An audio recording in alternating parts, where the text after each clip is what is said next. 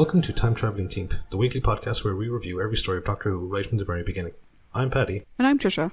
This week we join the TARDIS crew as they come face to face with the enemy of the world. We'll be discussing the Doctor, the companions, the villains, and give our thoughts on the story as a whole.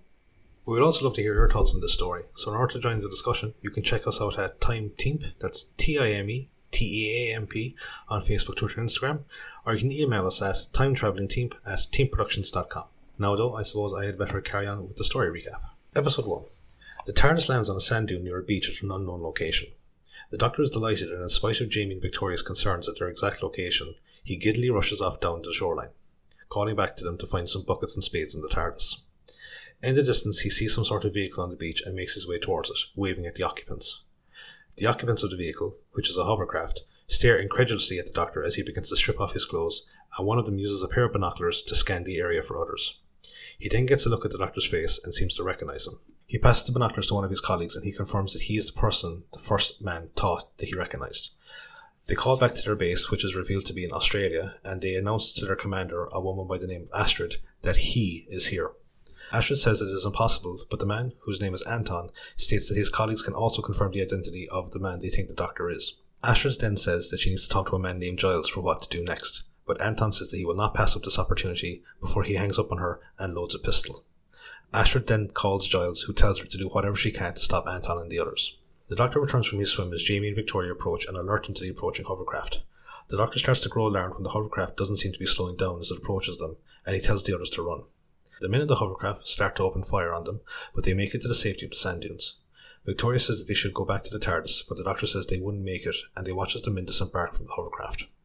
A chase through the dunes soon ensues, and Jamie manages to knock out one of their assailants. A helicopter appears overhead, and Anton recognises it as Astrid's and says that they need to hurry. The travellers rush to the helicopter, and despite Victoria's reluctance to go into the strange machine, they climb aboard at Astrid's insistence. They then take to the air with Anton's group firing at them. The Doctor thanks Astrid for her assistance and explains the nature of the helicopter to his young companions. Astrid then says that they are not in the clear yet as there is a hole in the fuel tank and they might explode at any moment. Thankfully, they manage to land safely back at her base, and upon exiting the helicopter, the Doctor notices that Astrid has been wounded. He and Jamie take her inside, where the Doctor starts to tend to her wound. After the others have gone to get medical supplies, a confused Astrid asks who he is, but the Doctor asks why she went to such risks to rescue him if she didn't think she knew who he was. After establishing a rapport with her, the Doctor asks why the men were trying to kill him, and he is taken aback when she says that they hate him, or more accurately, they hate the person they think he is. She says to him that the man they think he is utterly abhorrent, but she says she considers the Doctor to be a gift and begs him to meet with her superior Giles. Without even hearing the reason why, he refuses, but when Jamie presses the subject, he listens to what she has to say. The Doctor is an exact double of a man named Ramon Salamander, a man who is bent on becoming a global dictator. Victoria cautions the Doctor not to agree, but before he can make a decision, Anton's group arrives and raids the house. Astrid covers the traveller's escape and is nearly killed by one of the assailants, but is accidentally shot by one of his own cohorts from outside, allowing her to escape as well. Anton and his surviving colleagues then decide to follow them in Astrid's helicopter, but it explodes shortly after takeoff. Later, in Giles' office, Giles is amazed by the uncanny resemblance between the Doctor and Salamander. The Doctor asks to be filled in on the other details surrounding his supposed evil doppelganger. Giles shows them a newsreel of the man, and he is indeed an exact double of the Doctor. The video shows him giving a speech to the United Zone Assembly discussing his efforts to maintain global food production with a series of Suncatcher satellites after a series of natural disasters occurred nearly 2 years ago. Travellers admit their confusion as to why the seemingly philanthropic Salamander should be marked for debt, but Giles says that it is a ploy to slowly take over the world.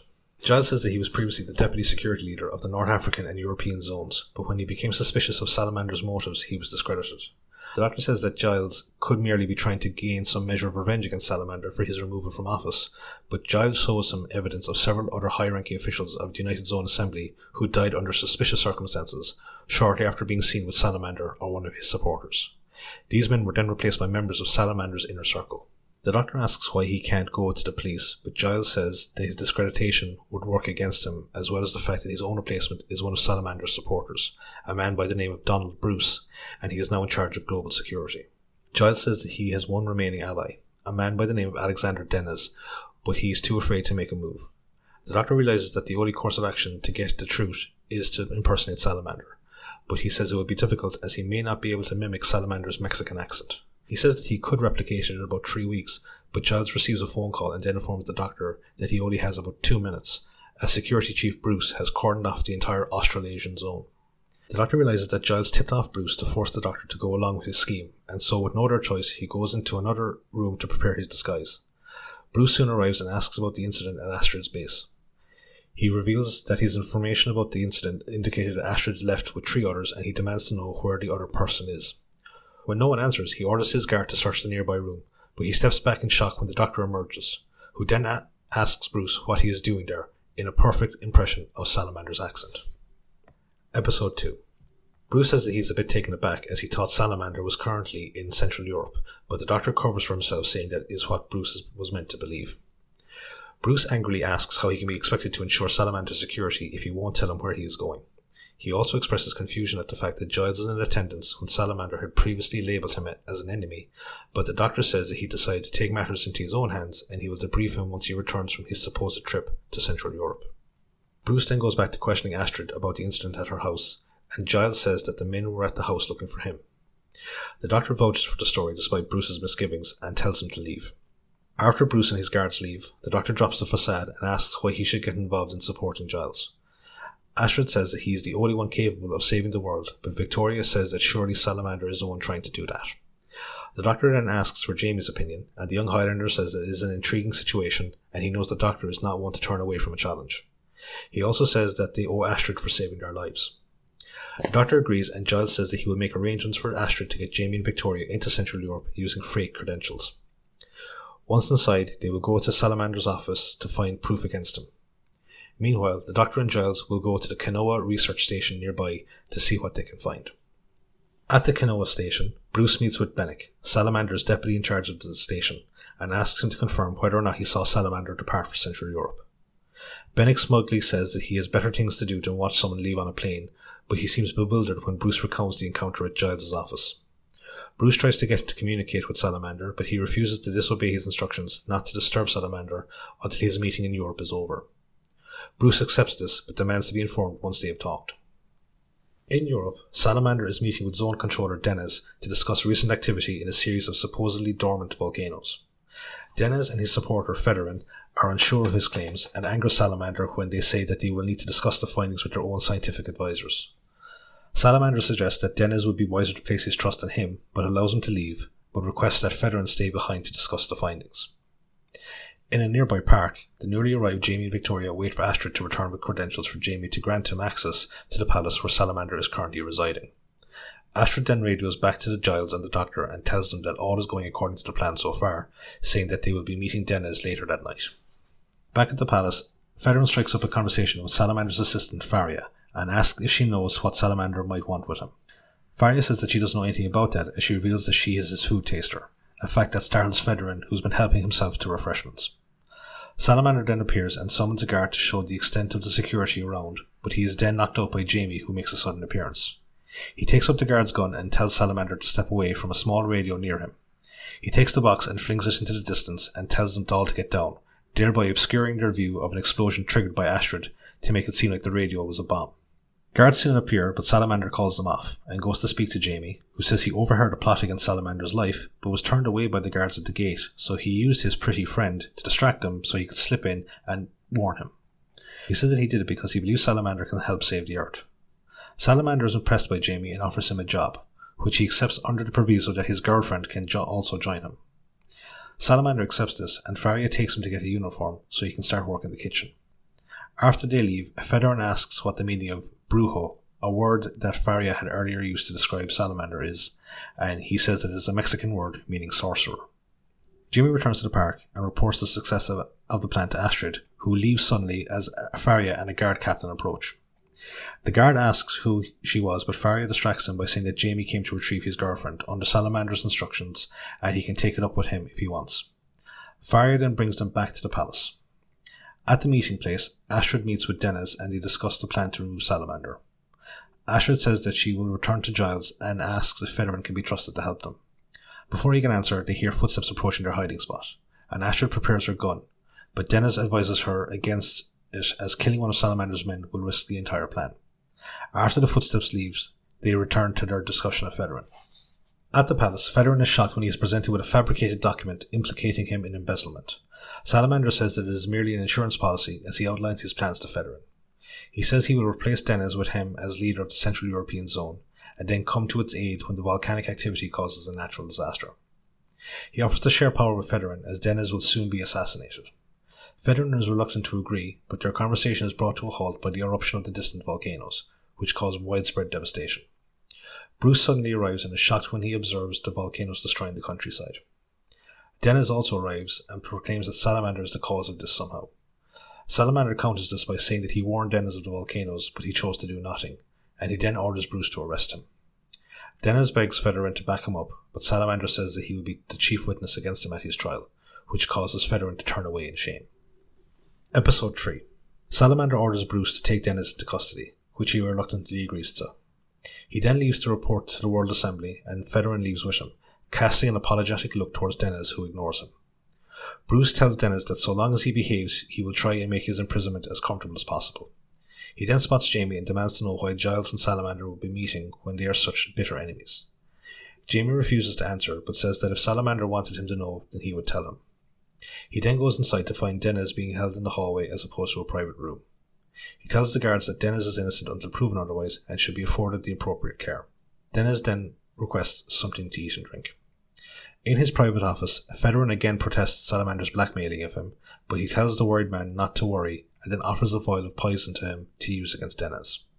Down in the kitchen, Victoria is being quizzed by the chef as to her qualifications, and finding her some bit lacking in culinary skills, assigns her to potato peeling duty. He then leaves, bemoaning the fact that the recent events have ruined his meal prep. After he leaves, Faria urges Victoria to leave and not get involved in Salamander's world. Jamie then enters and Faria leaves, thinking that he is loyal to Salamander. He reveals that he was able to sneak away to meet Astrid, who's planning to free Deniz and get him out of the Central European Zone. After seeing everything so far, they agreed that Giles was right about Salamander, and they discussed his MO of causing devastation only to come in as a hero and take over the region. Back in Australia, Giles and the Doctor are discussing the same thing.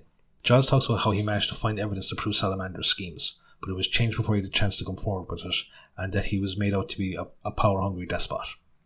They suddenly hear sirens approaching, and the Doctor goes into hiding just before Bennick enters the room.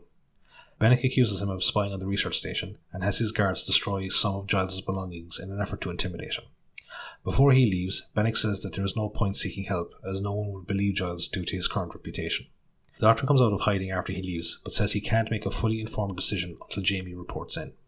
Back in Central Europe, Astrid makes her way through the palace and reaches Deniz, but she is stopped and questioned by the guard captain. She manages to bluff her way past, saying that she has a private message for Salamander. The guard captain says that she looks familiar, but Deniz drops the book he was reading to act as a distraction to allow her to proceed. She makes her way down to the kitchen where she meets Jamie and Victoria and tells them to create a diversion at 11 p.m. so she can escape with Deniz to take him back to Giles and the Doctor. She then leaves as the chef returns to finish preparing the food for Deniz. Faria then returns and the chef once again leaves, citing his dislike of a crowded workplace. The duo then try to gauge Faria's level of loyalty to Salamander, which leads to an angry outburst from her indicating that she is not a willing member of Salamander's staff. In his office, Salamander and Bruce are discussing the treatment of Deniz, with Salamander saying that he should be held accountable for not acting on the information that he gave him. Bruce then asks about the replacement zone leader, asking if Federer will be the one to take over, and Salamander reacts as if thinking of the suggestion for the first time. Victoria takes the food to Deniz and runs into Federer on the way. He distracts her so he can remove the salt cellar from the trolley, and then tells her that she must have forgotten it in the kitchen. After she leaves, he contemplates using the poison he received from Salamander. The guard captain goes to Salamander and reveals that he had seen Astrid earlier with Jamie and Victoria in the park, when he went with Faria to collect them. Salamander orders that he let her carry on with her plans so she can be followed, and he says that he will deal with Jamie and Victoria. The guard captain then goes to where Deniz is being served his food, and he takes Faria, who came with Victoria from the kitchen, away with him. Victoria then notes that the time is shortly before 11 p.m. and decides to stay with Deniz. Back in his office, Federer reveals that he could not bring himself to poison the food. Salamander surprises him by accepting his apology, but he surreptitiously poisons a flask of wine, and Federer dies as a result. The guard captain then arrives and tells Salamander that Jamie had reported suspicious activity outside of the kitchen, and so he goes, ordering the guard captain to remove the body, claiming it was suicide. In the kitchen, Jamie tells the chef to take cover, and he goes outside and begins firing his gun to start the diversion.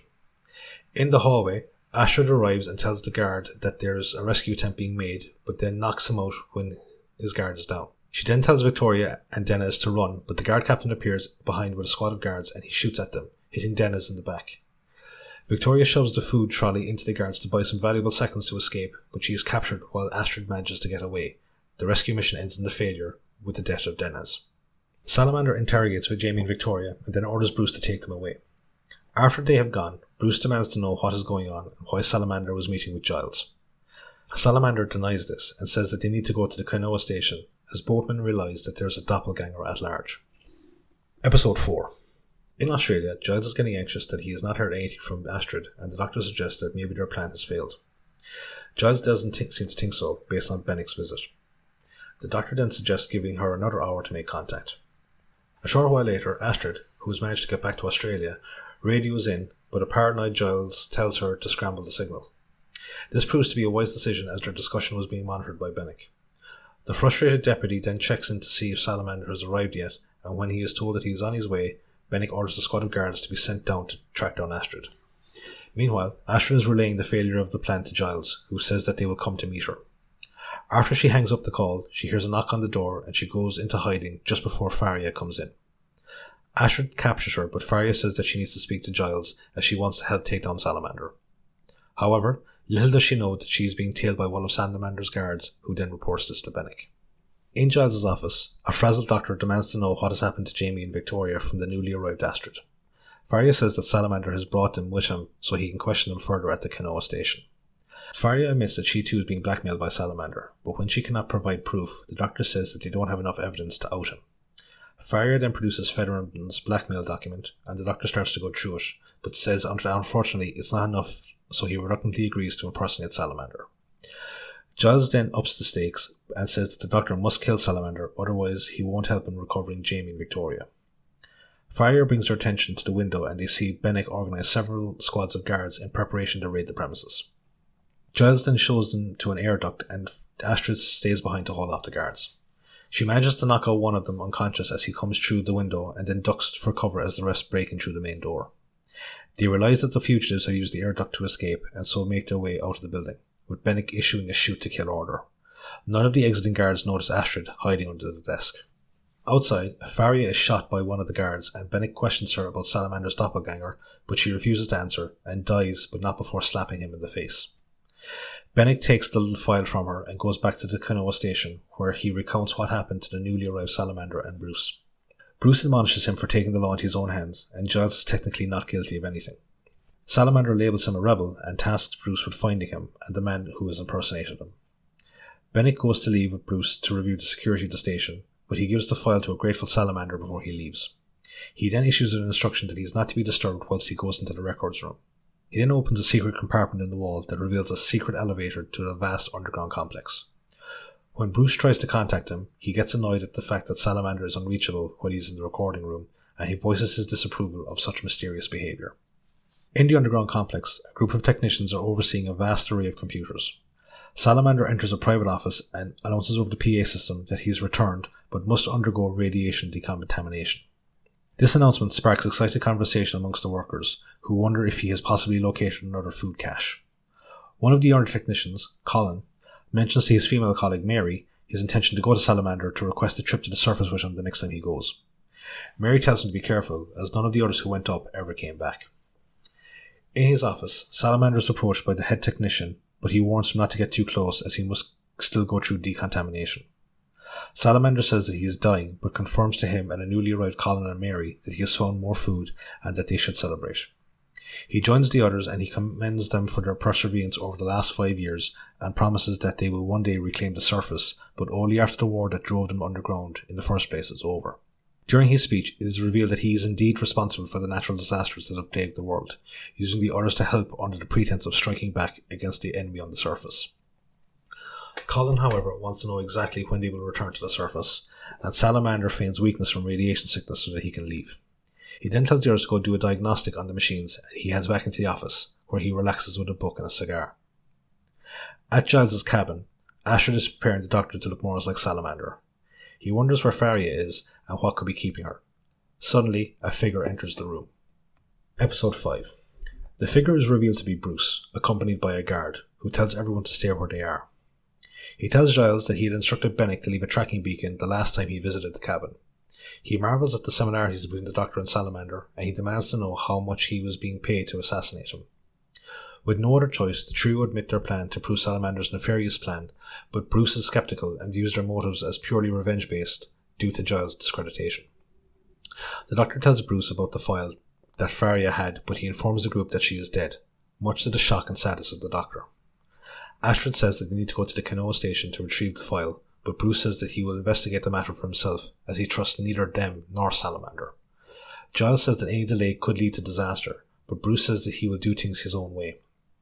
Suddenly, Astrid knocks out the guard and uses his gun to hold Bruce hostage. Bruce, however, says that the cabin is surrounded by more men, but Giles threatens to kill him unless he cooperates. However, the Doctor reminds Giles that he will not participate in any violence, and he coaxes the gun from Astrid. Much to the shock of everyone, he hands the gun back to Bruce, saying that he views him as a trustworthy man and so asks for trust in return. He says that if they find the evidence against Salamander, then Bruce can arrest him, but if there is no evidence, then he can arrest them instead.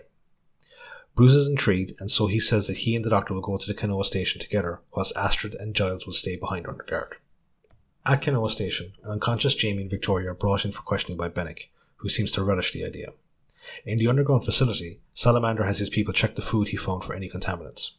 As they are doing this, Colin expresses his concerns to his section chief, Swan, of what would happen to them if Salamander died on the surface. Swan tells him not to voice such opinions out loud to preserve morale. Swan then goes to inspect the food containers and finds a scrap of newspaper attached to one of the boxes. He seems shocked by what he sees on it and demands to speak to Salamander in person. He enters the office and confronts him over the newspaper, which is dated from the previous year and discusses the sinking of a cruise ship, a story that disproves Salamander's story of a global nuclear war. Salamander tries to spin it that the war is over, but society is divided into either irradiated mutants or hedonistic elitists. Swan is disgusted when he realizes that Salamander has been using the natural disasters that they have created to murder these people. He then demands to be taken to the surface to see things for himself, and ignores Salamander's attempts to dissuade him. Salamander asks that he not inform the others until he sees things for himself, and he agrees to it. Swan then makes an announcement that both he and Salamander will be going to the surface for a supply run, a fact that infuriates Colin, who rushes to the office and demands to be taken as well, but to no avail. In their cell, Jamie and Victoria awaken, but as Bennick arrives to interrogate them, Jamie's defiance amuses Bennick, who says that Jamie won't last 10 minutes before cracking. Jamie suddenly attacks the guard, but Bennick anticipated this and grabs Victoria and puts a gun to her head. Jamie threatens to kill him if he hurts Victoria, but Bennick again laughs at this and starts to wrench Victoria's hair back. Jamie agrees to tell him what he wants, but before he can answer any questions, Bruce and the Doctor enter the room. Bennick is surprised at this, but obeys the Doctor's command to leave the room so he and Bruce can continue the interrogation. The Doctor keeps up the pretense of being Salamander so that Victoria and Jamie can prove their motives to Bruce. The charade comes to an end, though, when an infuriated Victoria goes to hit him after he reveals that Faria is dead. Jamie is skeptical of this, and so the Doctor proves his identity by miming playing the recorder. Outside the records room, Bennick berates the guard for not following his earlier instructions to alert him when Salamander was finished inside. He becomes confused, though, when the guard says that no one has left the room. Meanwhile, in an underground tunnel, Salamander is leading Swan towards the surface. After multiple attempts to dissuade Swan from going any further, Salamander picks up a nearby metal pipe and attacks him. Back in Giles' cabin, Giles vents that he was not able to go with the Doctor and Bruce, but Astrid points out that this is the closest to their goal that they have ever been. Giles still insists on going to the Kanoa station to assist in the investigation. Astrid then comes up with a plan to get him past the guard. She fakes a gunshot wound to Giles' head and then smashes the window of the cabin. Astrid calls in the guard and then runs away when he goes to investigate the body. Once they are gone, Giles makes his way towards Kanoa station. Astrid runs into the nearby woods to avoid the guard and hears a distressed cry for help. She comes across the severely wounded Swan, who informs her that he was attacked by a man named Salamander. Episode 6. Swan indicates to the tunnel and tells Astrid that is where she can find Salamander. She takes Swan into the tunnel with her and then tries to find him water to treat his wounds. Swan questions her about the war, but when Astrid gives a confused reply, he realizes that Salamander tricked them all. He then begs her to rescue the others before he dies from his wounds. Back at the Kanoa station, Bruce finds it hard to believe the traveller's story, but the Doctor insists that they should be able to find the proof they need in the records room. However, as they are talking, Bennick enters the room. Bennick gives no indication that he heard the Doctor's natural voice or anything that they were discussing, and instead requests his signature for some important documents. He then asks the doctor if he had any issues with the broken door to the records room. When the doctor says that he has had no problem with it, Bennick asks for his key, but says he will instead use the emergency one when the doctor says that he has left the key in the records room. Bennick then leaves and the group breathes a sigh of relief. The doctor then notices that the forms Bennick brought in were requisitional forms for supplies for double the amount of people supposedly working in the research station. He then orders the security detail to come and escort Jamie and Victoria outside so that they can be released. Once they are outside, Bruce instructs them to call his deputy Forrester and give him the code word Redhead. He then gets a call that someone has requested to see them, and so the doctor instructs them to go to the TARDIS once they have called Forrester. In the underground complex, Astrid enters Salamander's office via the tunnel entrance and gazes in amazement. Suddenly, the main door to the office opens and she is greeted by the sight of all the technicians, who stare at her in shock. She approaches them to ask a few questions, but they instead attack her, thinking that she will contaminate them.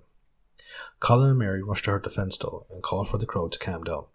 She reveals Swan's fate to the group, and they are reluctant to believe her.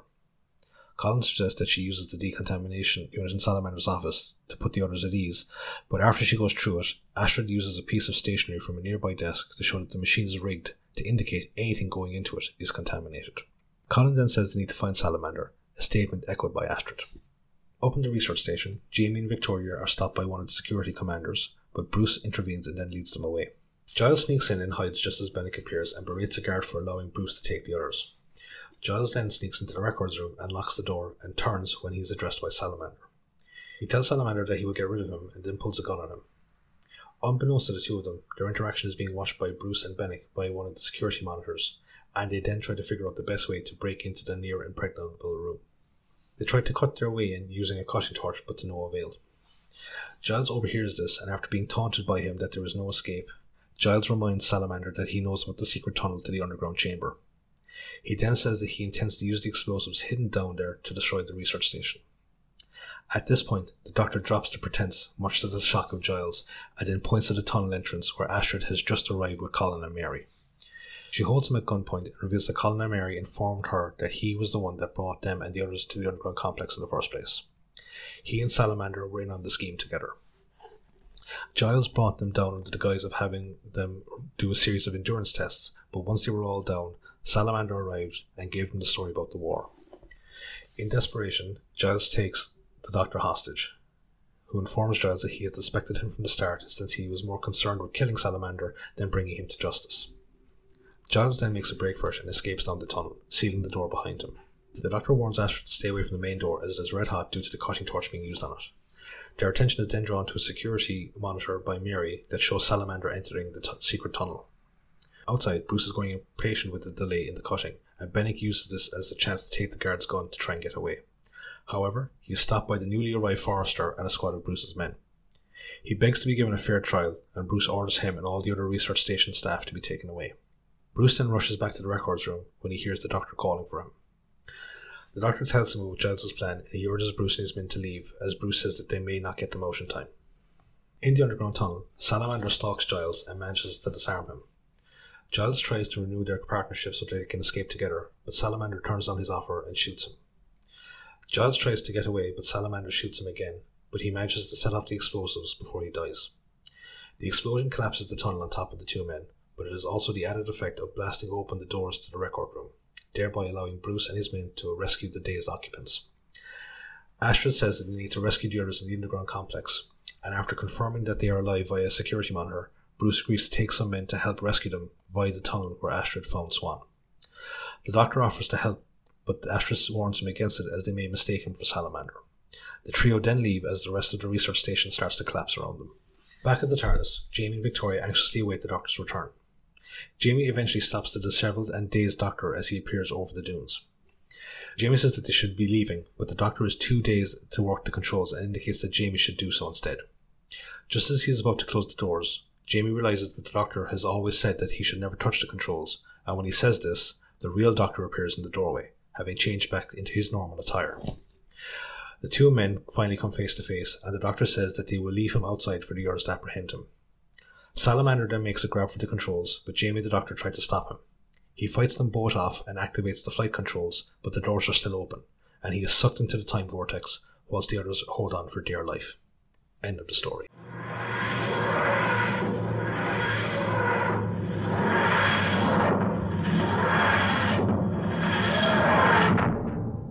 So, now that we've left the story on a pretty intense cliffhanger, we're going to go to the trivia spot just to twist the knife a small bit more. So, Trish, what have you got for us? Cool. So, Enemy of the World, the air date for this story was the 23rd of December 1967 to the 27th of January 1968. The writer for the story is David Whittaker. Hello, David. Lovely to see you again. Hey, Davey. We have reached story 6 of 8 for David. His previous stories are The Edge of Destruction, The Rescue, The Crusade, The Power of the Daleks, and The Evil of the Daleks. We have 2 more to go, which are going to be The Wheel in Space and The Ambassadors of Death. I'm actually really sad that we only have 2 more of his stories to go. I know, because it's been so much fun with his stuff. The director for the story is Barry Letts. Now, Barry is someone that we're going to get to know in way more detail down the line, as he will eventually become the show's producer during the majority of the Jon Pertwee era. Barry is someone who has had many hats during his lifetime. Work hats, that is. He was an actor, a writer, a director, a producer, and an executive producer over time. From a directing standpoint, this is the first of 6 Doctor Who stories he directed. We will discuss his work again in Inferno, though technically that's uncredited, Terror of the Autons, Carnival of Monsters, Planet of the Spiders, and The Android Invasion. Barry has admitted that he actually wasn't satisfied with The Enemy of the World on the whole. He thought he was trying to be too clever as a director, and that he attempted too many technical feats without focusing enough on the drama of the story. We'll see in our overall if we agree with that assessment. Possibly his own, harshest critic. Possibly. Possibly. Barry passed away back in 2009, sadly before all of the episodes of Enemy of the World were found and released, which is sad that he sort of died before another generation of people could see the story. This is the last story to be produced under Sidney Newman. So his contract as head of drama of the BBC ended in 1967. So this is his final story. It's also the final story overseen by Innes Lloyd as producer. I think Innes has had a fairly good run. I think he's had a very good run. So it'll be interesting to see who's going to be taking over next week. Spoiler warning for the rest of the season. Right? This is the only story that doesn't have a base under siege theme to it, which makes me wonder what impact, if any, that'll have on Paddy's final score, since Paddy is such a big fan of Base Under Siege as a concept. Yep, I am indeed. This is also the first story since The Tomb of the Cybermen not to be set in a cold climate. Well, to be fair, they went, as a cold climate to fucking Australia. There was some stock footage reused in the story. Obviously, we've got volcanoes exploding. That was later used in the title card for Inferno, and again in the Time Monster. There was also footage of the exploding helicopter. That's actually from the film From Russia with Love. That's where that exploding helicopter shot came from. Oh. And that will be used again in The Demons. That's pretty cool. Episode 4 is the only episode of the story for which there's no telesnaps on record, and no one particularly knows why. The running theory is that the guy was on holidays or something. They just didn't like me. Right. The chase scene in the first episode was originally meant to take place at a crowded holiday resort, but due to logistical reasons, this was changed to yet another empty location. Yeah, I can imagine with just our actors running around. That would be kind of awkward. Initially, and this is kind of going back to Barry's sort of tech vision that he had for the directing of this story, there was meant to be more meetings between the Doctor and Salamander, but due to the technical complexity involved, they were limited to just that one scene at the end. Barry was doing this particular way of having Patrick in the scene twice, where you record it once, lock the camera, run the film back, and do it again. And apparently it jammed after the first time they tried it, so they were just like, no, we've gone overboard. The novelization for this story, which is written by Ian Marter, was published in 1981, set the story in 2030, which for this podcast makes a bit more sense, since the original story was meant to be set in 2018, which would have made this happen 3 years ago. Well, that wasn't there that huge wildfire that happened. Was that 2018 or was that early 2019? We went 2019 into 2020. Oh, okay. Neither Fraser Hines nor Deborah Watling appear in episode 4, as they were both on holiday, which is something that we've grown to expect. So on to our cast. As Salamander, we have Mr. Patrick Troughton. Throughout the story, Patrick is credited as Doctor Who and then space Salamander. So it sort of reads as Doctor Who Salamander sometimes, but he played both. Salamander. This is the second time we've had a doppelganger of the Doctor who is a completely different character. So this isn't like in The Chase where there was the Doctor double. This is just someone else who happens to look the same. The previous time was obviously in The Massacre, where Bill Hartnell also played the Abbot. There's a myth that Patrick played Salamander because they couldn't afford to get another actor. This isn't true. It was in the script that he would play both roles, and apparently this story, similar to The Massacre, kind of came from Patrick wanting to stretch his muscles a little bit and, you know, act as other characters. Stretch those facial muscles, is it? Yeah, or not stretch them, I suppose is the case maybe if you compare Salamander and Doctor. Yeah. Giles Kent is played by Bill Kerr. This is his only Doctor Who acting credit. His non-acting credits include Ghost Squad, No Hiding Place, Dixon of Dock Green, and Adam Adamant Lives. Bill passed away in 2014. Astrid Ferrier is played by Mary Peach. This again is her only Doctor Who acting credit. Her non-Who credits include The Projected Man, Scrooge, The Three Musketeers, Couples, and Fox. I included that last one just because it's your name. Yeah. Mary Peach appeared in the serial because her kids wouldn't believe that she was an actress if she didn't appear on Doctor Who. Which I just love. We've discussed before, like, why do people do Doctor Who? Because they're kids. Yeah. Donald Bruce is played by Colin Douglas. This is going to be the first of 2 Doctor Who acting credits for Colin. We'll see him again in the horror Fang Rock. Oddly enough, it's reported that Colin hated working on the serial. He thought it was low-grade children's fare and well beneath his dignity. He said at the time it was the worst thing he'd ever done and that he didn't want to ever be asked to do the show again. And yet he did the show again. Kind of like shades of Alec Guinness and Star Wars type mentality. Yeah, a little bit. I want to something very cool about Colin Douglas. So we've discussed a couple of like the, you know, various actors for the different stories. They appeared in a movie called A Bridge Too Far. Mm-hmm. So Colin Douglas actually took part in Operation Market Garden, which is what that movie was based on. Oh wow. Yeah. But apparently he never liked to talk about it because it failed miserably. So his non-Who acting credits include Dick Barton, Special Agent, The Prince and the Pauper, the 1957 TV series of Treasure Island, Emergency Ward 10, Z-Cars, A Family at War, The Omega Factor, and Quick Before They Catch Us. Colin passed away in 1991. Theodore Bennick is played by Milton Johns. This is the first of 3 Doctor Who acting credits for Milton, and I'll be honest, when I was watching it, I was like, I know him from somewhere, I know him from somewhere, I know him from somewhere, I know him from the Android Invasion. Yeah, he's just got one of those faces. Yeah. So he was in the Android Invasion, and he was also in the Invasion of Time.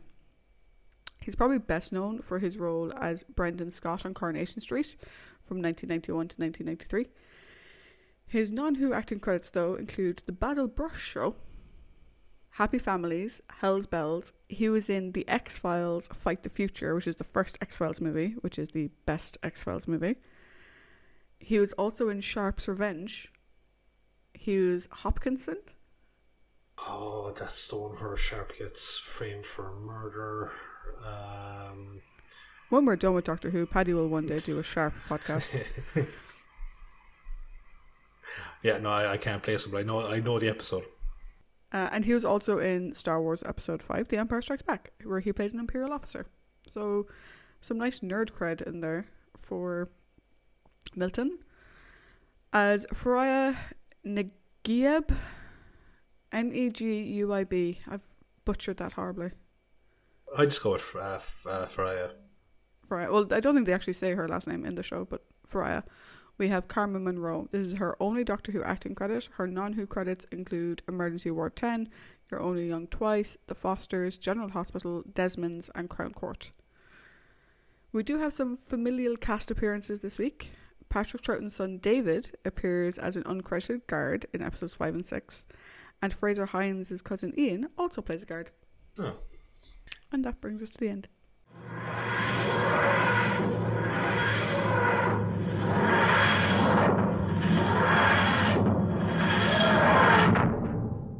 So, another interesting trivia spot where we found out that, 1960...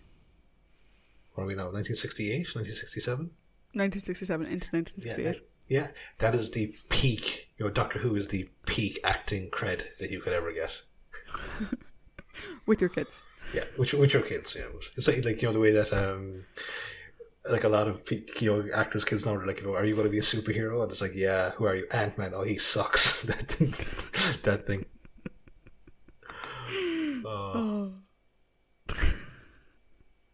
I personally love Ant-Man. I think Paul Rudd is an ageless vampire of some description, but he really is. Yeah. He really is. So now we come to the main part of the podcast, which is the character discussion. So we have, as always, the Doctor, his dynamic duo of Jamie and Victoria, and we have the guest companions, the villains, and the potential subcategory of prominent characters who fall into neither camp. So we'll start off with the man himself, the Doctor. Yep. So how will I start off this week? I need to say one thing about the Doctor and then you can say it. Yeah. Oh, he does like to be beside the seaside. Yes, he does love to be beside the sea. Oh, that is just Troughton. Like that's again, it's just like if I can now get rid of the big heavy fur coat, which I love, and I can now strip off almost stark bollock naked and run into the sea. Okay, you say that. He's wearing long johns. Yeah, he's wearing long johns, yeah. But it's just still funny. Which I loved, like, thinking back retroactively. He wears long johns, his trousers, a shirt, a jacket, and the big hairy thing. The big hair, yeah, fur coat. But go on, so other than him loving to be beside the seaside. Yeah. So, the return of the accent, but this time it's for evil. We're going to speak about him twice, because we're not going to do, Dr. We're speaking about the Doctor here. Yeah, no, but that's what I'm saying. We're going to speak about Patrick twice. We're going to speak about, Patrick twice. So, as the Doctor, he's fantastic. Fantastic. I love his giddiness at the start, with like he do love to be beside the seaside. But I love that. But then it's like his intuition throughout the entire story is great. It's like, it's almost like that typical actor thing. What's my motivation? It's like, why should I take you at your word? Why should I merely follow along? Why should I do this? Why are we doing this? And I love that because it allows him, one, to never completely trust Giles, which we'll talk about more later on. But it also allows him to see exactly what type of man Bruce is, which again is something that I love in the Doctor, and the ability to read people. I also like how how much he deplores violence, he hates it as at any stage of the game he hates it, and I also love seeing how he reacts to in this I would dub it collateral damage, when you see exactly how torn up he is about Faria's death. Oh yeah, definitely. And there's not a whole lot of kind of like technical boffinry from him in this episode. It's all about he's caught up in a web, and it's how best to untangle himself and keep people, the people that he wants to keep safe, and I suppose serve justice. And I think this is one of the best performances by Troughton as the Doctor in that regards. Yeah. Because it's because we had, as I said, about Hartnell and some of his amazing technical boffinry scenes. We also just loved his ability to read people and see what was going on in a room. So definitely. Yeah. Your thoughts? The Doctor has a crush on Astrid. Before she said, "Oh, they hate you," and he got all defensive. Yeah. He clearly had the biggest crush on her Yeah. ever, which I completely understand. She's so pretty. I will get to her in a minute. Yeah. But dude, I completely understand where you're coming from. I do like, though, to your point, I like how he doesn't trust Astrid and Giles outright. He needs evidence, damn it. You know, and it has to be good evidence. You're asking him to impersonate someone. You're implying you're going to kill the person that he's going to impersonate. You need to prove beyond a reasonable doubt that what you're saying is true. And I love that even towards the end, like even in episode 5, he's still like, where's the evidence? Yeah. Do you know, like he doesn't buy it. He'll play along with it and he'll, you know, give them the opportunity to show him, but you know, he needs evidence. I loved him trying to sound out Salamander's accent. So he's just sort of playing with it, which an actor does. Do you know? And it's just so great because obviously it's Patrick as the Doctor trying to imitate what he does as Salamander, which is just, it's lovely. I love the way like he slowly dips into it and sort of finds his footing in it. And he has that whole thing of, like, you know, like, okay, South Yucatan Peninsula with the inflections, like he's like gauging by the region and he's like all that kind of stuff, and it's a brilliant. And well, I'll wait till we get to Salamander because there's a point I'd like to make about Patrick Troughton in general in this story, or maybe I might just leave it to the overall section, because this story, obviously it doesn't have Base Under Siege, but it does have something else that I really enjoy, so I'll get to that in the overall. But I agree with you, like they're watching him like sound stuff out and like the thought process and everything, it's great. Yeah, and like him becoming Salamander is fantastic. I love that, like when he quote unquote rescues Victoria and Jamie, even when it's just them in the room, he continues selling it until Victoria's about to smack him across the head. Yeah. And then he's just like, no, it's me. One slight downside. Okay. And I hate to be that person on this podcast, but when Jamie and Victoria were in the Central European zone, he kept going on about, we will know more when Jamie is back. Jamie will bring us more information. When Jamie comes back, we'll know more. Dude, your other friend and the one who's technically your ward is there as well, you know? Like, he doesn't mention her. I think in terms of referring to them being away, I think he mentions Victoria once. Yeah. And he mentions Jamie in like every single fucking sentence. Yeah. Now, is that just in relation to the context of gathering information for the plan, or? But Victoria's doing that as well. Yeah, they're both going undercover. That's the whole point. Yeah, because he does. I suppose he doesn't know exactly what positions they've taken up in Salamander's. And they both went. Yeah. Like, why was she going if she wasn't going to gather information? I do have other stuff to say about Victoria, like in this story. Yeah, we'll get to her. That's something I didn't. That's something I didn't pick up on though. So. Yeah, there's just something I noticed. I was like, oh, when Jamie gets back, I was like, okay, and I was waiting for him to say like, oh, Victoria may know more about this, or I wonder if Victoria noticed anything, or like, oh, you know, Victoria may not be the most advanced scientific mind, but she has, you know, some really core base understandings or something. Like, mention her. Yeah. Like, acknowledge the fact that you know she exists. Yeah, no. And again, it's just like, she seems to be like, since she had like, I would say like a decent start in Enemy Evil of the Daleks. Yeah.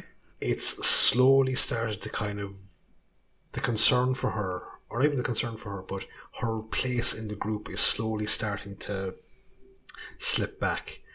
And she's not in my mind with that, right? Mm-hmm.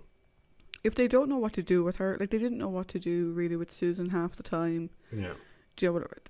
That's it's shit, but it's understandable. Do you know? It's happened before. But at least have the Doctor acknowledge the fact that she exists. Yeah. Like, there's no reason not to say when Jamie and Victoria are back. Just include her in the sentence. That's not a character development issue. That's just a lazy writing issue that makes the Doctor out to be a bit of a dick. Yeah. Do you know? And maybe it's because I picked up on it in previous stories. It jumped out at me again, and I was like, oh, for fuck's sake. You done so well last week. Yeah. What the fuck?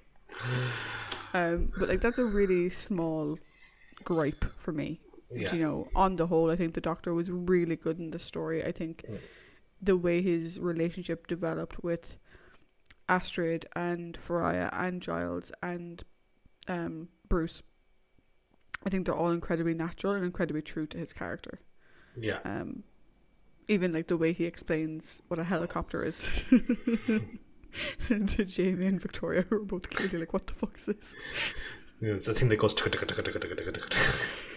But yeah, no, overall, like, you know, top performance from Patrick. He did very well here. And like, obviously, when you have the Doctor as Salamander, that's just like the layers that Patrick has to play in there is just fantastic. Oh, it's brilliant. Yeah. So moving on to the companions. Now, obviously, we have Jamie and Victoria, but for me, I put Astrid, Faria, and Bruce as companions. Yeah, no, I would agree. Cool. So we'll start off as always with the Team TARDIS. So we'll go with Jamie and Victoria. So I think we actually mentioned her quite a bit. So how about we start off Victoria this time? Yeah, I would agree. So when we first started talking about Victoria, I said, you know, oh my god, like, I'm really impressed with this character. I'm really liking her. I don't get where people are slamming her. I'm starting to get why people slam Victoria.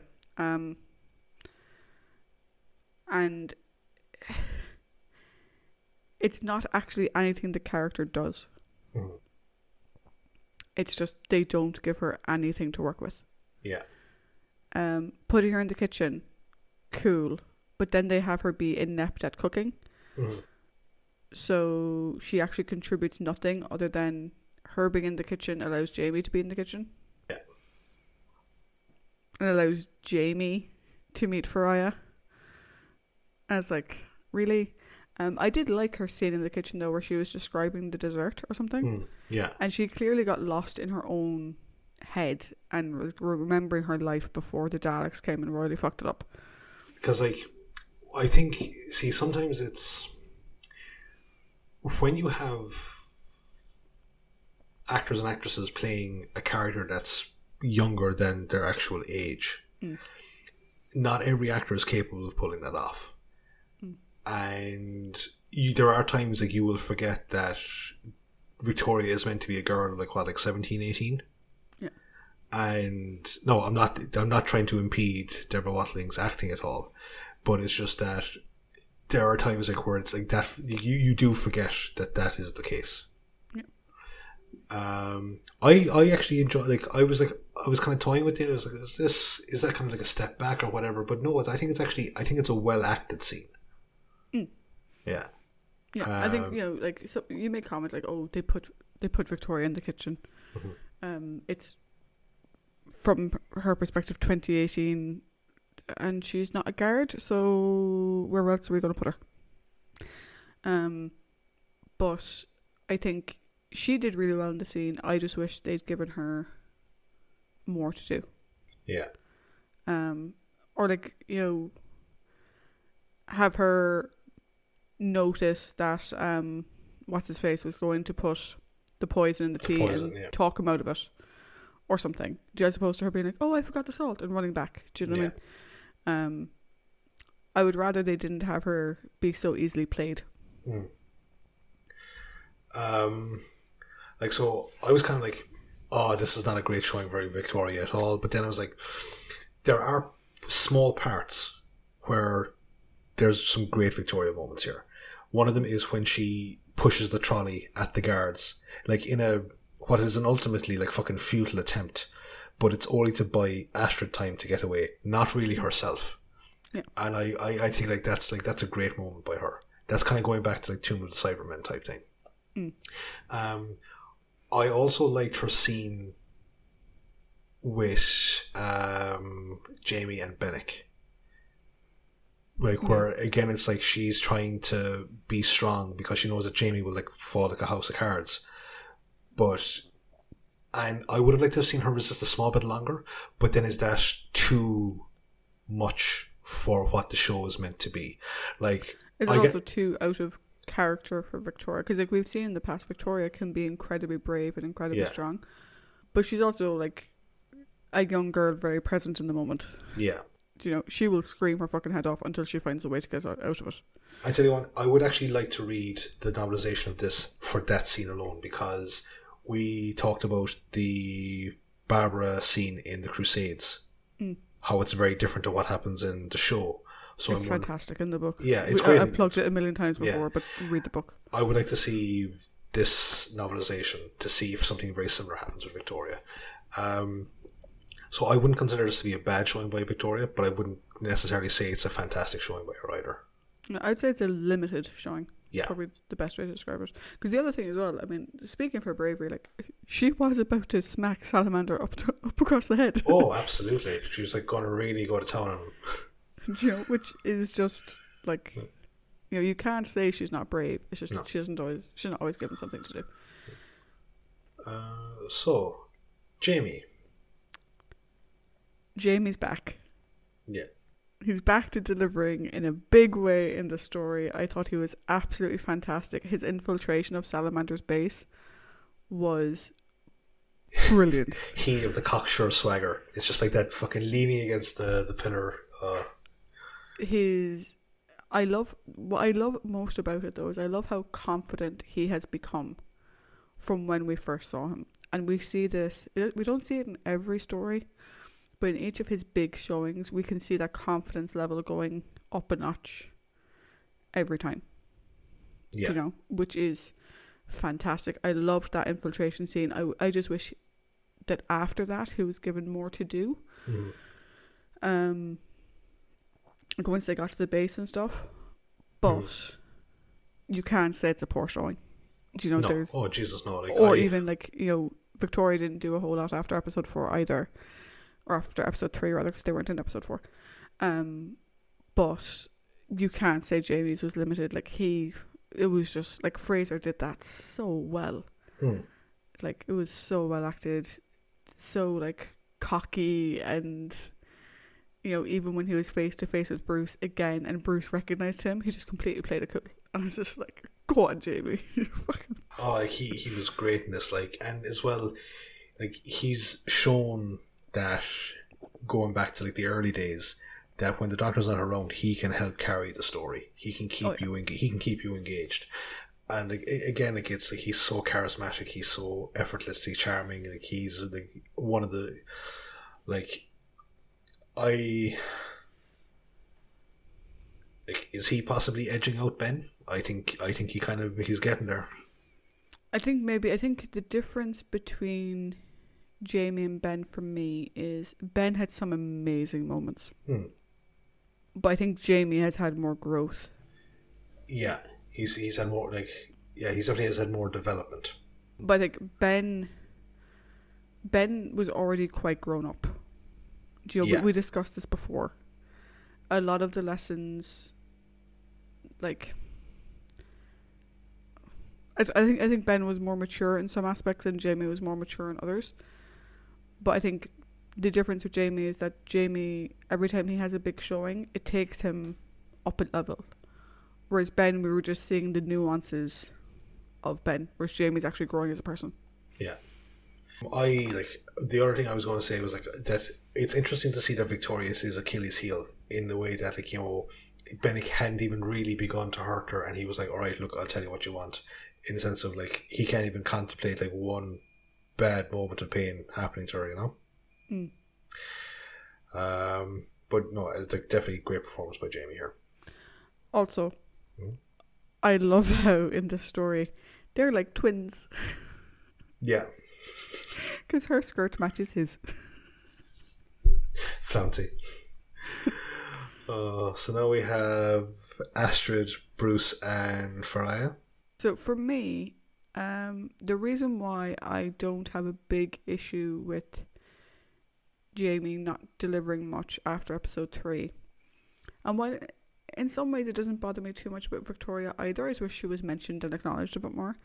Is because for me, the companion, like as in the primary plot driving person in the story, is Astrid. Yeah. I want an Astrid spin-off. I want an Astrid spin-off where her and Sarah Kingdom are like space secret agents or something. There's such Sarah Kingdom vibes of her. It's like she's a complete badass. She is amazing. I love her. I totally understand why the Doctor was immediately crushing on her, because she's amazing. She can fly helicopters. She's good at weapons. She's good with hand-to-hand. She's like good at spy stuff and hiding under bridges and like breaking into secret facilities. She's just amazing. She's awesome. She's like, but as well, like, so kind of like the Doctor, she's also got really great empathy in terms of the collateral damage. So like, you know, I think she's very torn with the fact, like, you know, Dennis has been shot on her watch. And again, I'd love to read the book to see what her thoughts process was when she realized that she failed her mission. Other thing that I liked about her is that at the end, she didn't become a trope. She didn't like try, you know, kill Giles for his betrayal. She's like, no, he's just as guilty as Salamander. We should bring him to justice. Yeah. I love as well, like, you feel for her when you realise that she was duped by Giles. Oh, absolutely. Because we don't ever really find out how their group sort of started. Like, was it when Giles started like whistleblowing, and she, like, we don't really know what got Astrid down this path, really. I have a feeling that they were before Giles was discredited, before, like, you know, the split between the two powers. I'd say that she was probably on his, like, you know, team or his entourage, whatever, and then like guys like Anton and all that kind of stuff at the start, they're probably like were ones they rounded up later on. But I would say she was there with him before the split. Yeah, I think like the difference between her and those guys, I think those guys at the beginning were probably in on it. They probably knew exactly what was happening. Hence why they were going to kill Salamander without question. Actually, yeah, I suppose, yeah, no, that makes good sense. Maybe they were there, like, you know, like the snatchers. They were the ones that rounded up the people. But I do feel for her that she was duped, because she clearly held him in such high regard. Oh yeah. You know? But it's, again, suppose, you know, your mentor is evil. Yeah. What I love though is, as soon as she met Swan, her shock, her disgust, her empathy, like everything, like she 110% was like, okay, forget whatever the hell else is happening. What the shit is this? We need to get these people out, and we need to get them out now. And I like how she recognised the fact that like these people are coming at her, trying to beat the crap out of her. And I like that she recognises the fact that, like, it's a split second thing where she's like, okay, I can't bring them up because they're clearly not fucking stable. Yeah. Right? I need to bring people who have some sort of level head on them. Do you know? Yeah. But as soon as she figures out what happened, her first priority is, I don't care what the hell happened with Salamander. I don't care if Giles is alive. I couldn't give a monkey's bollocks. All I care about is we have people in a hole. Yeah. And we need to get them out. She is amazing. I wish she went on to become a companion because she's a fucking badass. And I want the Astrid and Sarah Kingdom spin-off. So do I. I would really like that. Imagine Astrid, Sarah Kingdom and Barbara. Yeah. It'd be like Charlie's the most Angels. amazing Charlie's Angels in space. What is it? What's the team tune? Ba-da-da-da. Or something like that. I'm not going to butcher it. So the next person I have on the list is Brucey. Yeah. Not be confused with that Bruce. No, not to be that. It was like, nice to see Donald Bruce. Nice to see you go to jail. or like Bruce Bogtrasher from Matilda. No, different Bruce. Different Bruce altogether. No, I thought he was great. Like, because at the start he's kind of like Hobson from the Moonbase. He's built, like, you know, you can tell fairly on that he's not going to be the roadblock that he's kind of built up to be. And I love that he's like his sole focus is just like, despite his over, like, you know, his kind of imperious looking demeanor and like the way he holds himself and carries on, it's just all about, look, stability, security, and making sure the world is safe.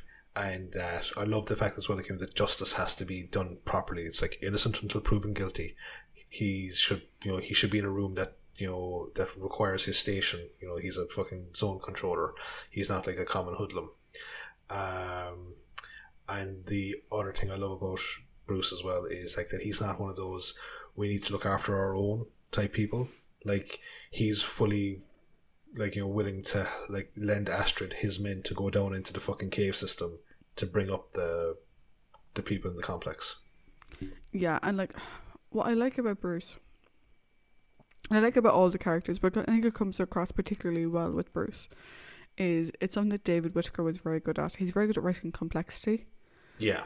Like, Bruce is a complex character because you kind of get the sense at the beginning from the way Giles set him up that he was going to be this sort of like another power hungry security officer that we've seen 39 times before. You know, we've seen that character a million times before, and you were kind of expecting it to be that again. You know, a bit like your man from the Macra Terror. Yeah. Ola is his from, name. Yeah. I said Gerton. Gerton is the actor's name. Sorry. Oh, okay. Or even like your man from the Space Museum. You know, you're kind of expecting him to just be this power hungry asshole, but very quickly you can see how seriously he takes his position. You know, he's constantly questioning, and not questioning in a dumb way, but questioning in a, this isn't adding up. Yeah. What the fuck are you people on about? Like, I suppose at the end of the day, he's a fucking cop, so he's just trying. Yeah. And like, he's sort of with using like he's like a cop. He sort of reminds me of like, how do I describe him? We're going to go back to MASH, right? We're going to go back to the last time and we're going to talk about MASH. Are you going to say Colonel Flagg? He's not Flagg. Right. Most of the people we see like him in Doctor Who are Flagg. Right. He is much more of a Potter-esque character. Yeah. Than a Flagg, where he's very much, this is the letter of the law, and this is what we're going to do, and this is how we're going to follow it. As opposed to Flagg, who's a fucking screw loose. Yeah. And is clearly hyped up and power. Like, he's a Potter and not a Burns. Yeah. That's probably a bit more apt, seeing as how Flagg is kind of insane. Yeah, but a lot of the guys that we see in this are kind of insane too. Yeah. But I love the fact that, like, when faced with evidence, he has an open mind, and not only open mind to evidence he's being actively presented with, but evidence that he's capturing himself. Yeah. He's paying attention, he's noticing the gaps and going, okay, what the fuck is that? What's that? Do you know? And like, he could have very easily just been like, you're impersonating Salamander, you know, arrest him or whatever, and he doesn't. No. Because he's like, no, there's something bigger going on here. What the fuck are you people doing? Philosophy. Why? And I have to say, like, you know, for like someone that thought, you know, the part beneath him, Colin Douglas acted the shit out of this fucking role. Oh, he was phenomenal. Like, to be honest, I'll say it now, but I think all of the actors in this were fantastic. This is probably one of the best supporting casts we've seen. Jesus, I don't know since when. I think like, it's right up there with the Moonbase. Like, the Moonbase, we've always said was like fantastic. I think this is right up there. And to be honest, I think the Crusade again was another one. Fantastic supporting cast in the Crusade. Yeah. This is right up there. And like I said, for some guy who, and the thing is, looking at it, I'm there going, what didn't you like about this story? Yeah. You weren't doing anything super sci-fi. Like, you weren't going around dressed in, there was no aliens, there was no nothing like that. Your dialogue was good, your interactions with people were good. I don't know what his issue was. Like, for all intents and purposes, that this is a fucking Bond movie. Oh yeah. Yeah. Which kind of explains a lot of Barry Letts as a showrunner later. Yeah. So then we have the last piece of the puzzle, which is Faria. I keep calling her Faria, you keep calling her Faria, but the poor I won't say star-crossed, but the doomed Faria. The doomed Faria. Yeah. I want to know more about her. Where is she from? How exactly did she get caught up with Salamander? Like, we get the sense that, like, he had something on her. But, like, what? How did she even get involved with him in the first place? Because it seems like she's been watching him for years. Waiting for the perfect opportunity to take him down. So I think it's more like of an indentured servitude type thing. Or possibly... I also had to think of maybe like, you know, paying off somebody to keep her family safe. Yeah, because you kind of get the sense that like she was treated the same as, what the hell is his name? The guy who took over from Danish. Federin. You kind of get the sense that what Salamander did to Federin, he did to her as well. Where either he had some trumped up charges, or maybe something legitimate, you know, that she wanted to keep hidden, and that he was blackmailing her. Yeah. Into staying. But I'm like, but how? Like, how did he meet? And, like, how did you come on his radar? And, like I'm just so curious about her, because you get the sense that she's been with him for years. And just waiting, and she noticed it when she could access the file, and she was like, I got it. Like, I've been waiting for years for this opportunity. I fucking got it. Do you know what I kind of got? I kind of got Gamora vibes from her. Oh, yeah. Yeah. Oh, very much so. And I think the main reason, other than the fact that she was a really good character, I think the thing that I really wanted to highlight about her is that I think that, to my mind at the moment anyway, this is the best example of a human face to the collateral damage characters in stories like this. I think so, because one thing about this story as a whole is they do and they don't shy away from blood in this story. Mm-hmm. But, like, they shot Faria in the back. Yep. And that is not... That's made mention. Like, Astrid specifically says they shot her in the back. Yeah. Do you know? And I think she puts a great face on it. Question for you. Yeah. Did you get the sense that at some point in the script, maybe in an earlier version, that there was maybe a subplot that Salamander was hypnotizing her? I think the whole concept of him being like a brujo, like, or a sorcerer, I was like, that felt like there should have been more around it. Yeah, I wondered like if that was meant to be, because I got a sense that like, because she's very good at sort of dropping in and out of character. Yeah. I thought that maybe he hypnotized her. Maybe that was at one point in the script. That's what it was going to be. But maybe the sorcerer thing is just because he predicts. Yeah. When these natural events are going to happen or whatever. That's the thing. The most recent kind of run of Doctor Who is like, you know, there's all these little red herrings and like potential story plot points that either seem to be completely misleading or they're dropped. Yeah, like maybe it was just an alternative plot point or something to explain it. So speaking onto of our villains. Yeah, the villains. So we have Salamander, Bennick, and Giles. So yeah. I think we should do Bennick first. I agree. I have 1, 2, 3, 4, 5 words. Cool, go for it. For Bennick. Kiss ass, power hungry, dickhead. Yeah, I'll agree with all that. Do you know who you reminded me of? Who? Daemon from the Underwater Menace. Oh yeah. Yeah. Yeah. Actually. Yeah, like he's a complete sadist. Like, you know, the way that he like relishes the idea of torturing Jamie and Victoria. Like, you know, he like wrenches the fucking hair and all this type of stuff. But also like he kind of reminded me a small bit of Joffrey from Game of Thrones in the sense of like when he's like, you know, when he's in control of the situation, like he's Billy Big Bollocks. But the minute it goes against him, like he's like this snivelling weasel. And like that's the thing that, you know, like Giles's men catch him, he's like, oh, I demand a fair trial, I deserve a fair trial. Giles is like, you know, if I could slap the shit out of you now, I would. Yeah, not a bad think... Bruce. Yeah. That wasn't it. The thing with Bennick is like, again, he's a character we see a lot in Doctor Who, and we're going to see that type of character more. Like the snivelling scientific sidekick. Yeah. Do you know? And again, it makes you wonder, does he know exactly how Salamander is causing the natural disasters? Or does he not just know that he is? Like, is he part of the cover-up? I think he's part of the cover-up. Yeah. It's because the way he treats the records room. Yeah. I'm sort of like, does he know? Does he know something happens in there? Maybe he doesn't know exactly what. But then, actually, now that I think about it, he's the one that does the requisitions for food. Yeah. Which is literally the nail in the coffin Yeah. as far as the doctor's concerned. So, yeah. Yeah. So, yeah,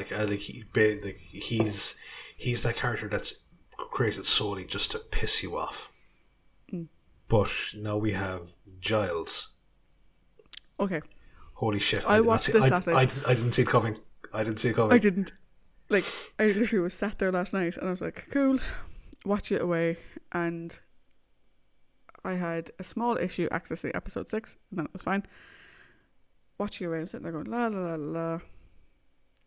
La la la la. What do you mean he was in on it? Like, what the fuck? And like, several things entered my mind at once. First of all, like I said, how did he convince people like Astrid and Denish, who clearly was like, we haven't discussed Denish because the poor fucker died after like an episode and a half, but like, Denish was clearly a character who believed in the cause and was very much like, you know, supporting Astrid and everyone else. How did he manage to convince them all? And I'm like, oh my god. And then the second half was, why the fuck did Salamander let him live? Like, that makes no sense. Because I think for the simple fact that Salamander knew that he could get away with it. Yeah, like, the only thing I can think of is that if because Salamander like keeps files on everyone and he keeps them in a safe, I wonder if he was like, Giles may have done the same thing to me. If I off him, people will look into it. Mm-hmm. And if he's written down anything, anywhere, I'm sunk. Yeah. So let's actually just discredit him, make him look just discredit him and leave him off the set. Yeah. But yeah, I did not see that coming. I literally was sat there going, holy shit. And it's been a while since Doctor Who has made me go, holy shit. Yeah.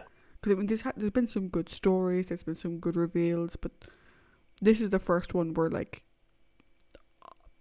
it was like a fucking electric car in the dark coming towards me. Like, I had no sense whatsoever. No. The only possible thing that I could have gotten was that he was too personally invested. Yeah. In the Salamander thing. Mm-hmm. But that was it. Yeah. But even then, it's just like, it's only a faint inkling you get of that, you know? Because everything else is just kind of overshadowed with Astrid's presence in the story and going back and forth between like the Central European zone and you had Bruce and Faria and Jamie and Victoria. But at the very end of the story, he proves why he would never have won by himself. Or why he would, is that had the tables been reversed, Salamander wouldn't have begged for his life. No. And that's the thing, he begs, he comes up with, we'll work together or whatever. Had the tables been reversed, Salamander wouldn't have begged. And I, like, when we talk about Salamander now in like 30 seconds, I think we'll just add to it.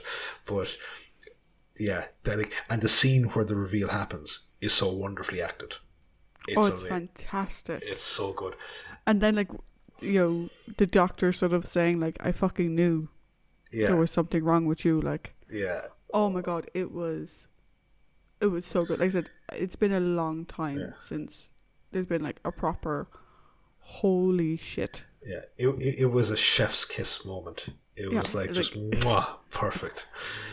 Would I put it on like the scale of like, as someone who hadn't read the books, although I did guess a lot of stuff, like a Ned Stark getting his head chopped off or a Red Wedding reveal? Yeah. No, not quite that, but like from a Doctor Who perspective. Yeah. Yes. No, it's fantastic. And now I suppose onto the man that caused Giles to be in his predicament, Salamander. What an asshole. Not even an asshole, right?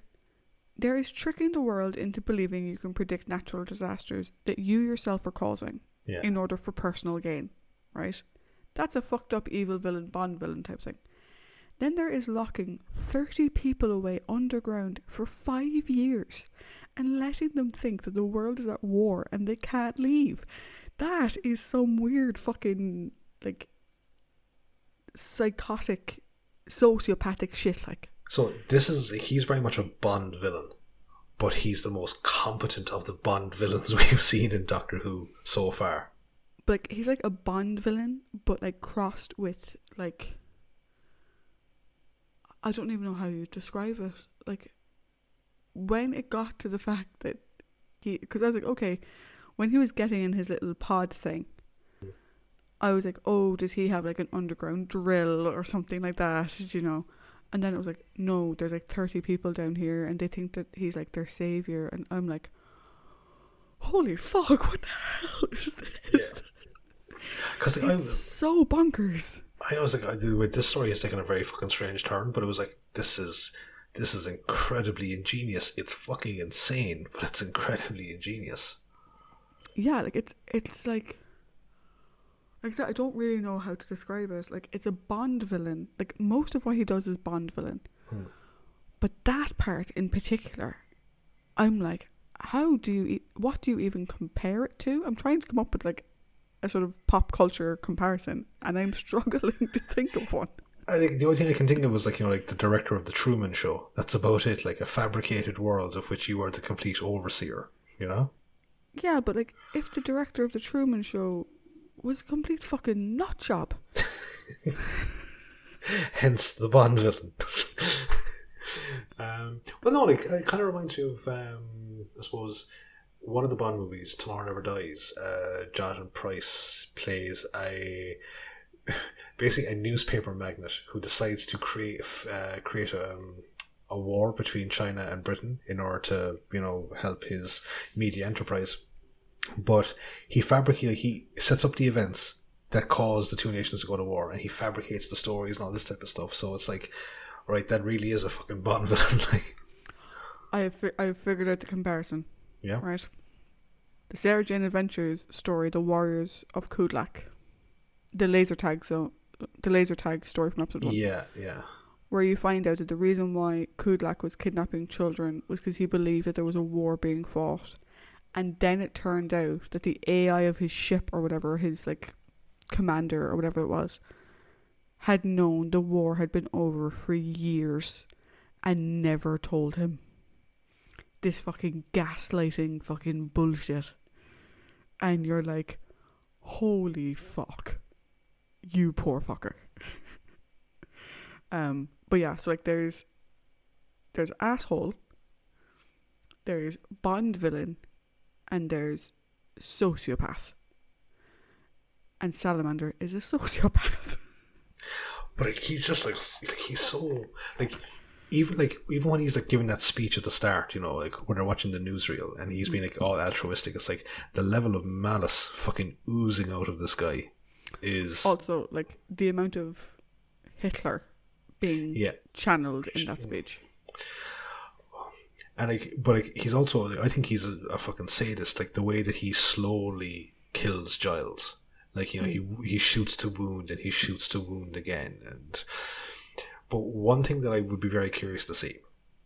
So he gets the drop on Jamie. Like, Jamie's not expecting to get an elbow into the fucking stomach, but in a one-on-one fight, how would that fight go? Yeah, it's interesting because you look at him and you see Patrick. Mm-hmm. So you kind of see the Doctor, but he isn't. No.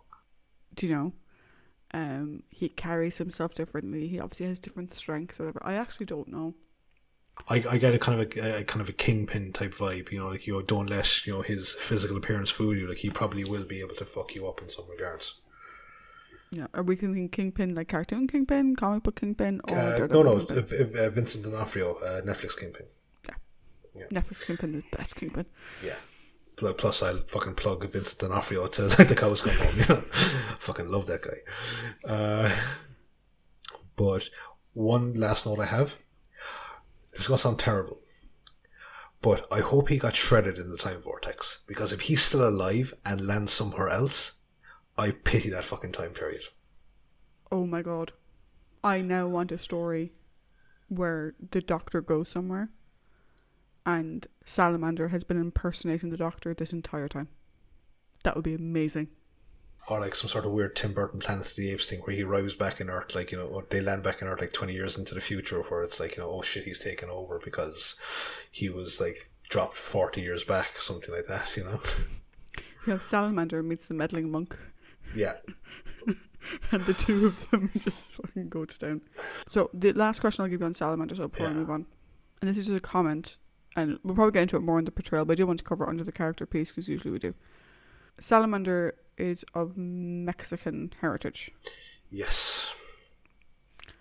Did you have any concern over Patrick playing that aspect of it? I wasn't the biggest fan of it. I see, like, okay, we had him in person, like, we had him show that he can do a German accent. Yeah. He can try a German accent. He can try a German accent.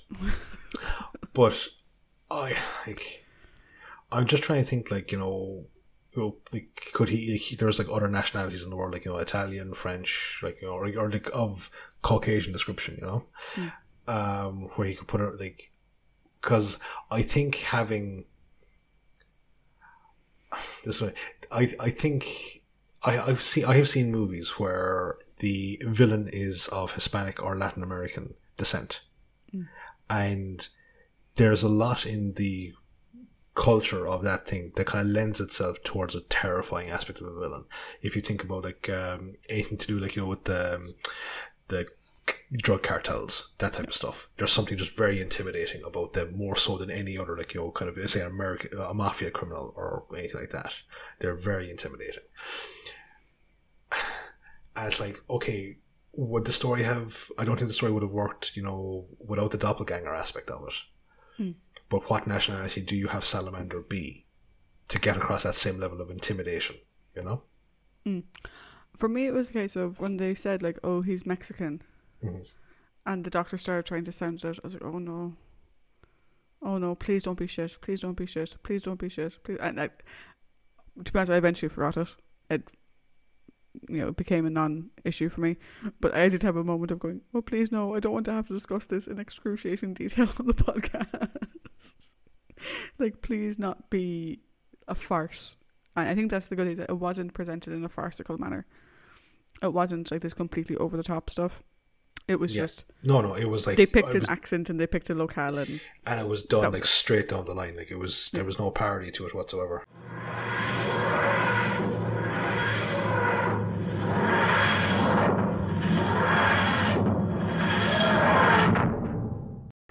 So, the overall section. So, we've had a great discussion about the characters, with the actors involved, and the story itself. So now it's time to rate everything. Now, we mentioned that we want to give a special discussion about Patrick Troughton's acting. Yes. Fucking superb. Okay, so we're probably going to come back to this story when we talk about the Doctor's, like, the rambling for the second Doctor, right? I don't know if I would class this story as my favourite second Doctor performance. My favourite Troughton performance, 110%. No, this is like, I said it before, like, you know, the thing that I quite like is when you have an actor playing, and there's a show called Orphan Black, which I think is the best example of this, where you have one actor playing multiple parts, and they draw you in with their performance so much that you forget it's the same person playing different parts, and all you see is Patrick Troughton playing the Doctor impersonating Salamander. You forget that it's just Patrick Troughton playing Salamander. No, he's playing one character impersonating another character, and he draws you in so perfectly. The scene where, you know, he is, you know, still interrogating Victoria and Jamie after Bennett leaves, perfectly done. The reveal scene or that Giles is, Giles is the traitor. Giles was also evil. Done amazingly well because he sucks you into it. The beach scene, like where the dazed doctor comes back, and you're like, oh, it could actually be the doctor, and then you're like, wait a minute, that's fucking fantastically done. And even the confrontation between the two of them. Granted, like it's like camera one, camera two, camera one, camera two, and then it's just that one scene where they're looking at each other. It's amazing. It truly is a phenomenal outing. Like we mentioned back at the Massacre, I wasn't a fan of the Massacre, right? We've established this already. This had everything I wanted in the Massacre. It is.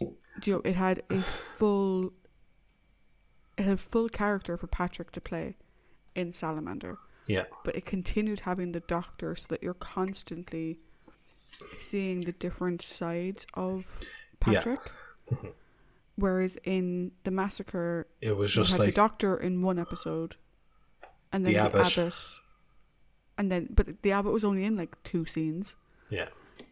Whereas this had like everything you could have wanted, and I know that Barry obviously felt bad that he couldn't have more scenes of the Doctor and Salamander together. I don't think it was needed. I think that one scene at the end where you have the Doctor coming in behind him, kind of going like, dude, what the like, it's just so well done. It's fantastic. I think that if they had tried like the Prince and the Pauper approach, the story wouldn't be as good. I think that final meeting between the two is the perfect cap on that story. Yeah. It also goes to prove, look, if you want something done right, you might as well just play the villain yourself. But what I can say is, David Whittaker, you beautiful man, you've done it again. Yeah, it's like, I suppose we can go on to our overall thoughts, right? Yeah. This story was amazing. Like, so as long-term listeners will know, I stick to a 1 episode per day rule when I'm writing the notes for the thing. I found it so hard to fucking stick to this rule while watching this story. It was fucking brilliant. Great supporting cast. Really well done characters. Both, great villain, great companions, great tragedy, great action, great suspense, great espionage, the whole lot.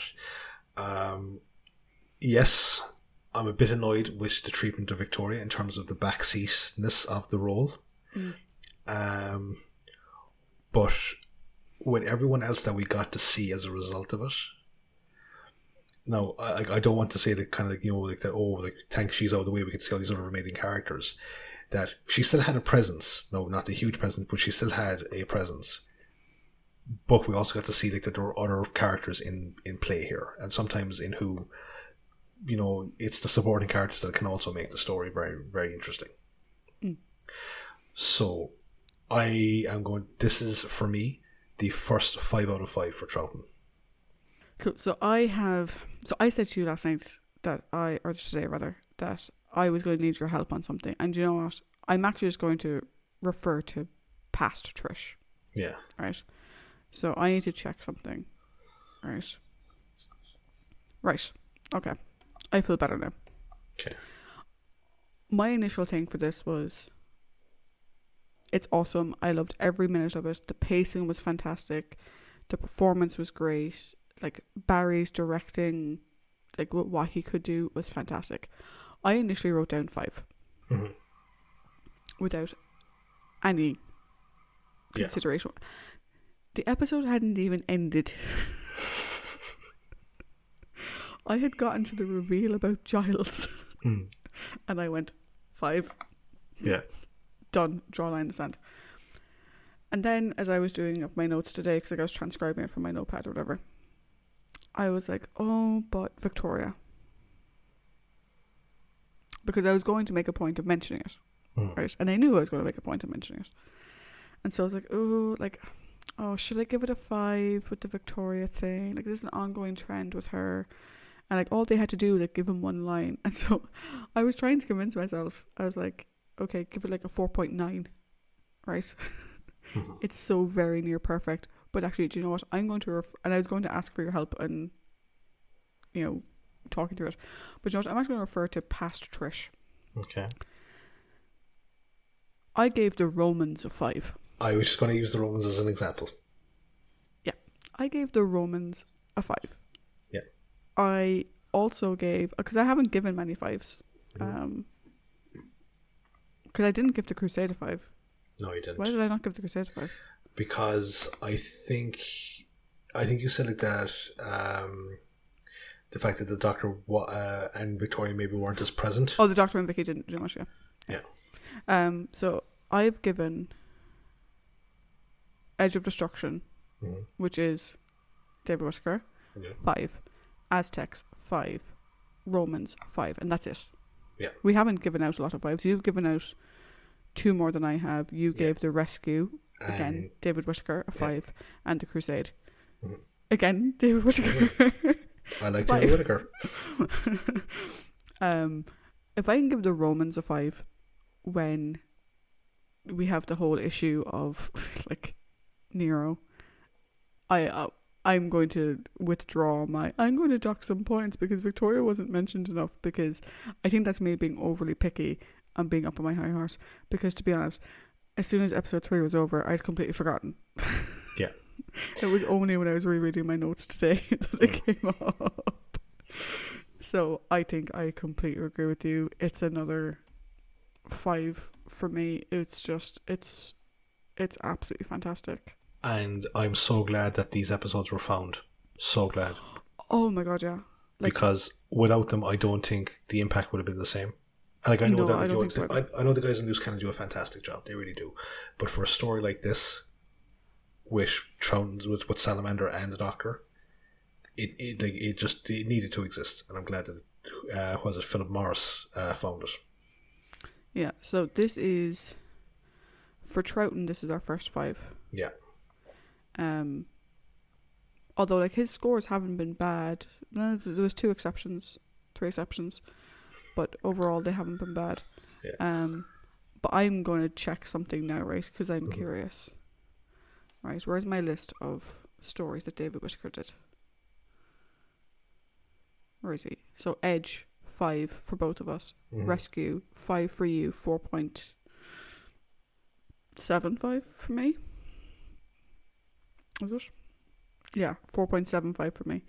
The Crusade, 5 for you, 4.5 for me. Power of the Daleks, where's that?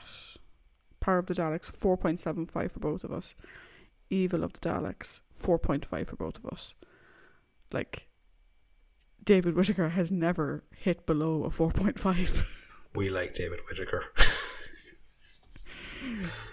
Like, to be honest, like, I've been enjoying the stories as evidenced by the scores I've been giving it. Yeah. But I have been missing, like, the Ian and Barbara era. Yeah. Like, the first 16. Yeah. This for me was like, it was just phenomenal. Like, I can't stop talking about it, and I'll have to because we have to end the episode. Yeah. But if you haven't seen this, oh my god, watch it. And the thing is that for our listeners, I'm not currently at home. I'm in my sister's house. So I had to watch this on BritBox. I have the DVD of this at home. And I'm like, I want to watch all the special features. But I couldn't watch them for today because the DVD is at home. You have to wait like a peasant. Yeah, because I think the DVD actually has it has a looking back at Deborah Watling, and obviously it's going to have like audio commentaries and stuff, and I'm like, I really want to watch it with the audio commentary on. I want to hear about the creation of the story so badly. And I'm so glad that after the Dark Ages, that was the previous producer. Yeah, the John Wilds era. John Wilds.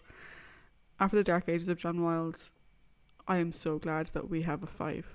Yeah. And to be honest, I'm glad that we've been able to give Innes Lloyd a 5 on a show that he produced. Yeah, because for me, it's a complete 5. Yeah. And, you know, I wonder for our listeners, like, this is Barry Lett's first directing job. On who he's going to be a producer for a significant portion of Pertwee, like most of it. I think get ready, like, is all I can say, because this is going to be amazing. And so I guess we come to the end of this week's episode. So, Indeed. as always, guys, you can join us next week as we see how the Doctor, Jamie and Victoria, survive the tailspin the TARDIS is currently in when we discuss the Web of Fear. Ooh, spooky. Until then, guys, talk to you next week. Bye. Bye.